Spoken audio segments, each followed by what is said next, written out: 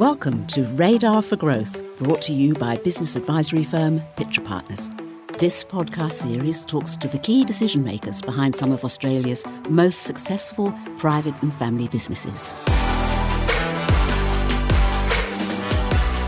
I'm Heather Dawson.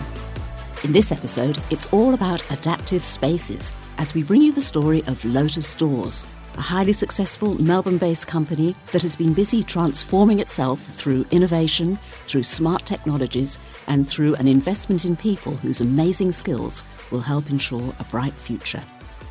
But a couple of years ago, Lotus Stores was starting to feel the weight of fast growth. A new CEO was appointed to help move the company forward. Her name, Liz Jones. We'll let Liz describe some of the issues she faced back then. We've had a lot of experienced people leave the business that decided that the journey that we were going on wasn't for them. But that caused us a lot of challenges because there was so much in people's heads and knowledge wasn't something that was transferred in Lotus. So we had a lot of pain as we were trying to navigate record growth. We were trying to do it with new people, with very poor systems, poor structure and process, and it was very, very challenging. That is Liz Jones, CEO of Lotus Stores, a family-owned business with 160 staff and an annual turnover of $45 million. Lotus Stores is a highly innovative player in the world of adaptive space. Back in the day, the company made sliding shower screens, then folding doors, but that was decades ago.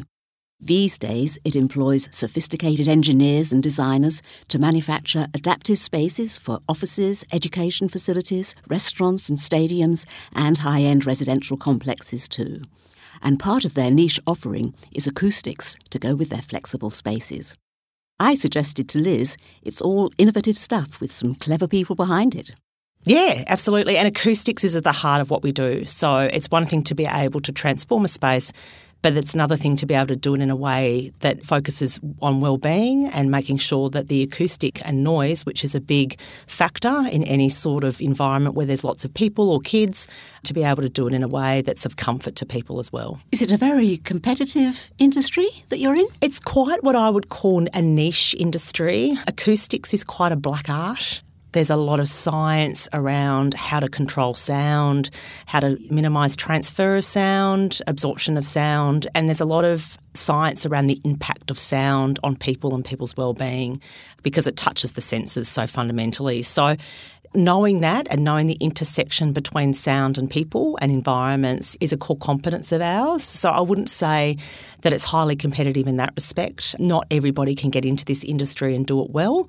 So we've got a lot of engineers, anything from a mechatronics engineer to a mechanical engineer.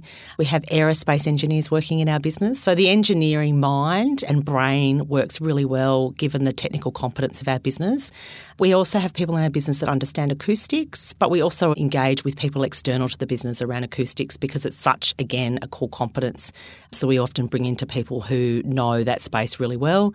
But technically minded people that love technical selling, detailing, architecture, and that sort of type of person works really well in our business.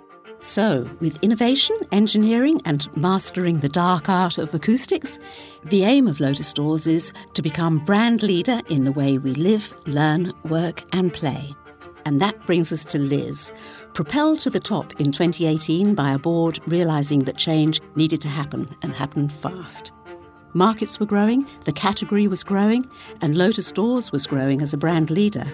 But that brought problems in keeping up in a responsible, sustainable way. New leadership was called for, a CEO position installed, and Liz got the job. From there, Liz tells us, it took a pretty deep dive to discover just where the problems were and what needed to be done to fix them. I went through a period of diagnosing very early on, so I just spent time immersing myself in the business, reviewing historical financials, doing a lot of one-on-ones, speaking to people, visiting customers, to really understand what was holding us back and what we needed to do to put the business in a sustainable position for future growth. And so I think the first 6 to 8 months was really about diagnosing. And some of the challenges we had were low staff engagement. We had very high staff turnover. We had challenges with quality. And we had a number of system and business process issues. And that was causing frustration within the business and also limiting our ability to service our customers well. Heavy expectations on your shoulders, Yes. Liz. Yes. Was that okay? Yeah, it was fine. I mean, I'm a little bit of a change agent leader. I typically cope well when there's lots of challenges. I like that. I love growing businesses. I think businesses that have got a runway for growth are very exciting. But I think with growth comes pain. You can't just click your fingers and grow a business overnight. You have to scale it for growth. You have to set it up for growth. And that's what I really needed to do at Lotus. And it's been absolutely fantastic. Well, fantastic. Yes, Liz. But we won't downplay the challenges you faced, delivering business transformation with new systems and processes and the important cultural changes that go along with that. So how difficult was it, I asked Liz, to bring everyone along for the ride? Very, very difficult. And there's been a lot of change that has come with that. We've had a lot of experienced people leave the business that decided that the journey that we were going on wasn't for them, and that's absolutely fine. We're very grateful. Some of them had given us 20 plus years, but that caused us a lot of challenges because there was so much in people's heads and knowledge wasn't something that was transferred in Lotus. So we had a lot of pain as we were trying to navigate record growth. We were trying to do it with new people, with very poor systems, poor structure and process, and it was very, very challenging. And I think people are people.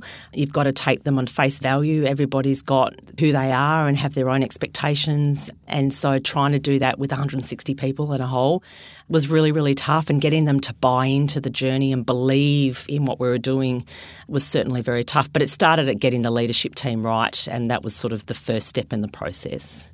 So here's the nub, and a pivotal issue for Liz and for Lotus's turnaround. Cultural change has been crucial, and a series of cultural values have become key, one of which is to be brave. But what does that mean? I think that one of the things that I learned at Lotus when I started was people were very fearful of speaking up. People didn't want to transfer knowledge because they thought that by holding knowledge they had more power.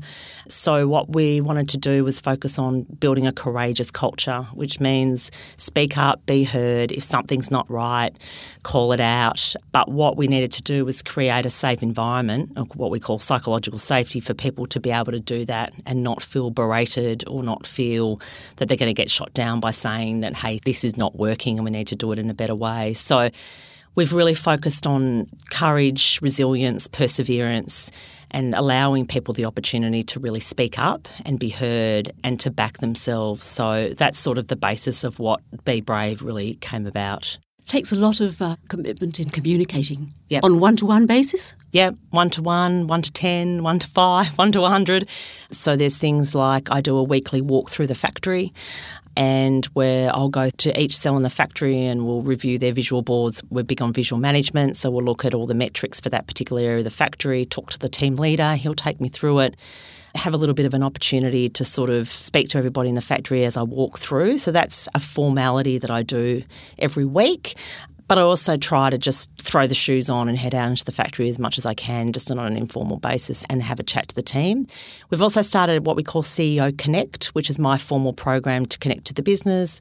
So every second month I run like a facilitated workshop where I invite people to come and just talk to me about what's working, what's not working, and what we can do to make Lotus a great place to work at. I do new starter catch-ups once a month, and I also do coffee catch-ups with people that have been here for a year. And that's my opportunity to really stay engaged with the business, with our new starters, with people that have recently joined us. And then I also just take opportunities to grab people and have a bit of a chat with them, which comes back to the one-on-one, 1-on-5, 1-on-10, in just terms of breaking it up a bit and reaching out to people in different ways. And look, I lead by example, so in all my interactions, I try to exhibit the value of being brave and being courageous and knowing that there's tough decisions that have to be made, but sometimes we need to make them and we need to own them with courage. And so through my own actions, I hope that the business can sort of get a sense of what the values are and where we're going. Liz clearly sees how important it is to be exemplary as a leader and bringing your people with you on some cultural transformation. Well, that's one thing. But what about customers? Because no business is going to get far without them. Liz has already told us that prior to her arrival as CEO, customers were suffering because of the fast growth of the business as pace outstripped service.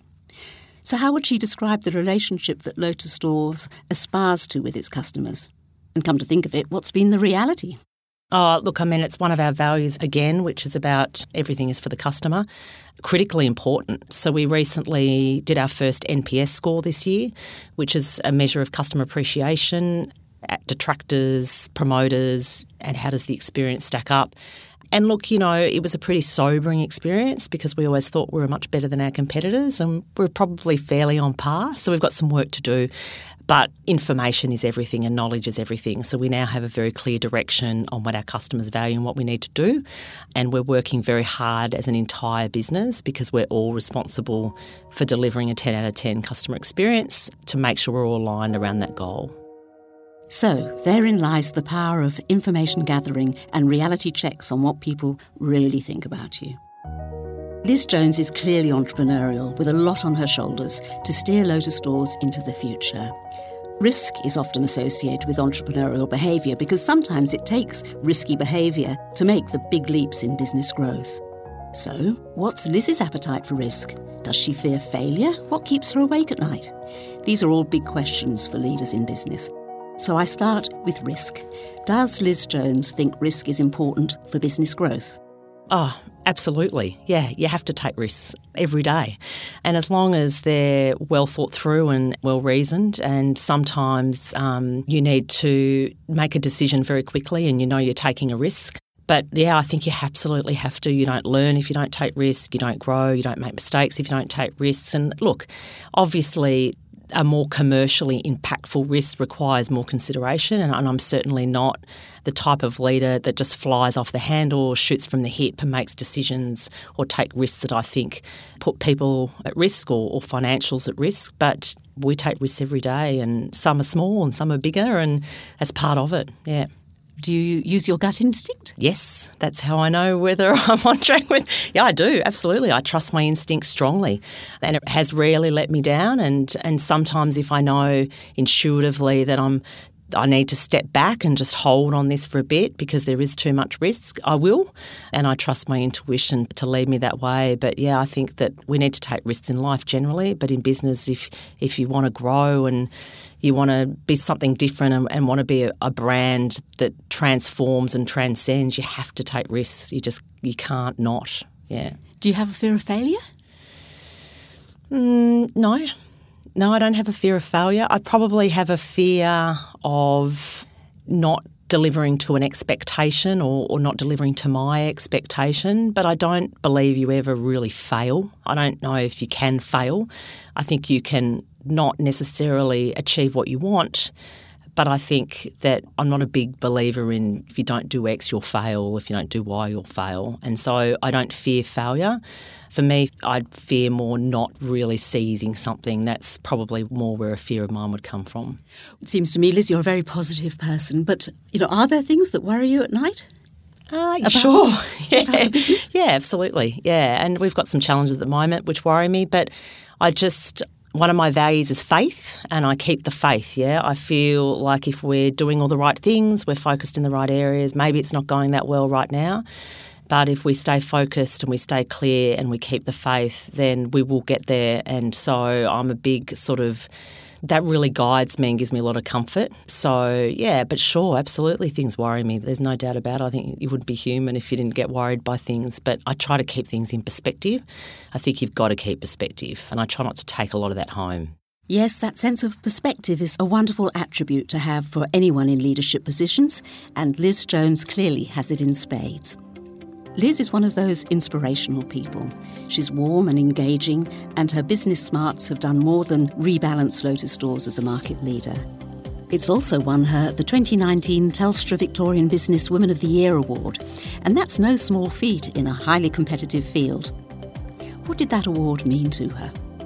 Look, it meant a lot to me, it meant a lot to the business, it meant a lot to my girls. Yeah, a couple of the girls from the leadership team nominated me and I went through the process. It's quite a huge process. I think the application itself was about 9,000 words, so it's quite a thesis. almost like a thesis. I really learned a lot about myself in the process. It gave me a great opportunity to reflect on my career and my challenges, my achievements by sitting down and writing about them through the application process. And I met some amazing women. I mean, some of the things that we don't even know about that the Telstra Business Women's Awards really is able to expose is just fantastic. And there's just many women in many different ways having such an impact across so many different areas. And it was great for my daughters to see that. They came to the national awards and it was great for them to learn and hear the stories of other women and what they're doing. So it was an amazing process, and I'm very grateful that I was honoured with the Victorian Award. And well deserved it was too.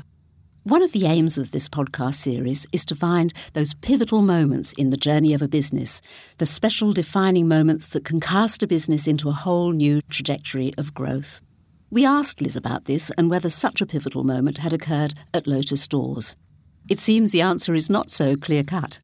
I don't know if there's been one defining moment yet. There's what I call little moments of where you just go home and you go, yes, we're getting there. Someone might pull you aside in the lunchroom and go, thank you for your card, I really appreciate it, or I really love where Lotus is going. So I just look at the little, sometimes you just get these little signs and you think, yeah, we're getting there. Or you might have a couple of great months of orders where you go, yes, fantastic, everything we're doing is great. So I don't know if we've had that defining moment yet. For me, certainly I've got a lot of pride and from watching people's own journeys through the change and then the gratitude that they've shared back to me and the leaders of our business around where we're taking the business. Liz Jones. So much underway, so much already achieved, and still a long way to go. So our final question to Liz is her vision for the future and where she sees Lotus Stores in the years ahead.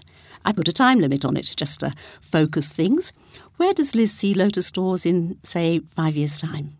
Yeah, look, I'm super excited about our future. And last year at our conference, I narrated a story about our future state.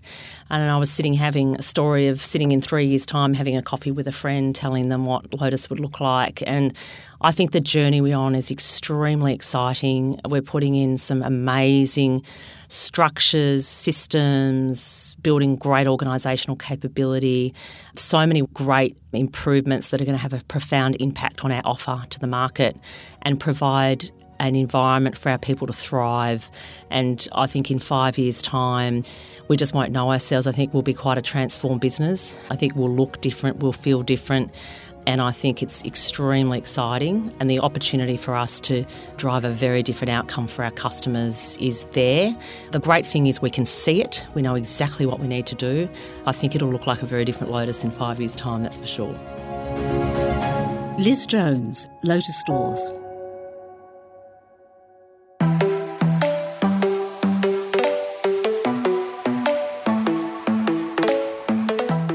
And that ends this episode of Radar for Growth, brought to you by business advisory firm Pitcher Partners, where we talk to the key decision makers behind some of Australia's most successful private and family businesses.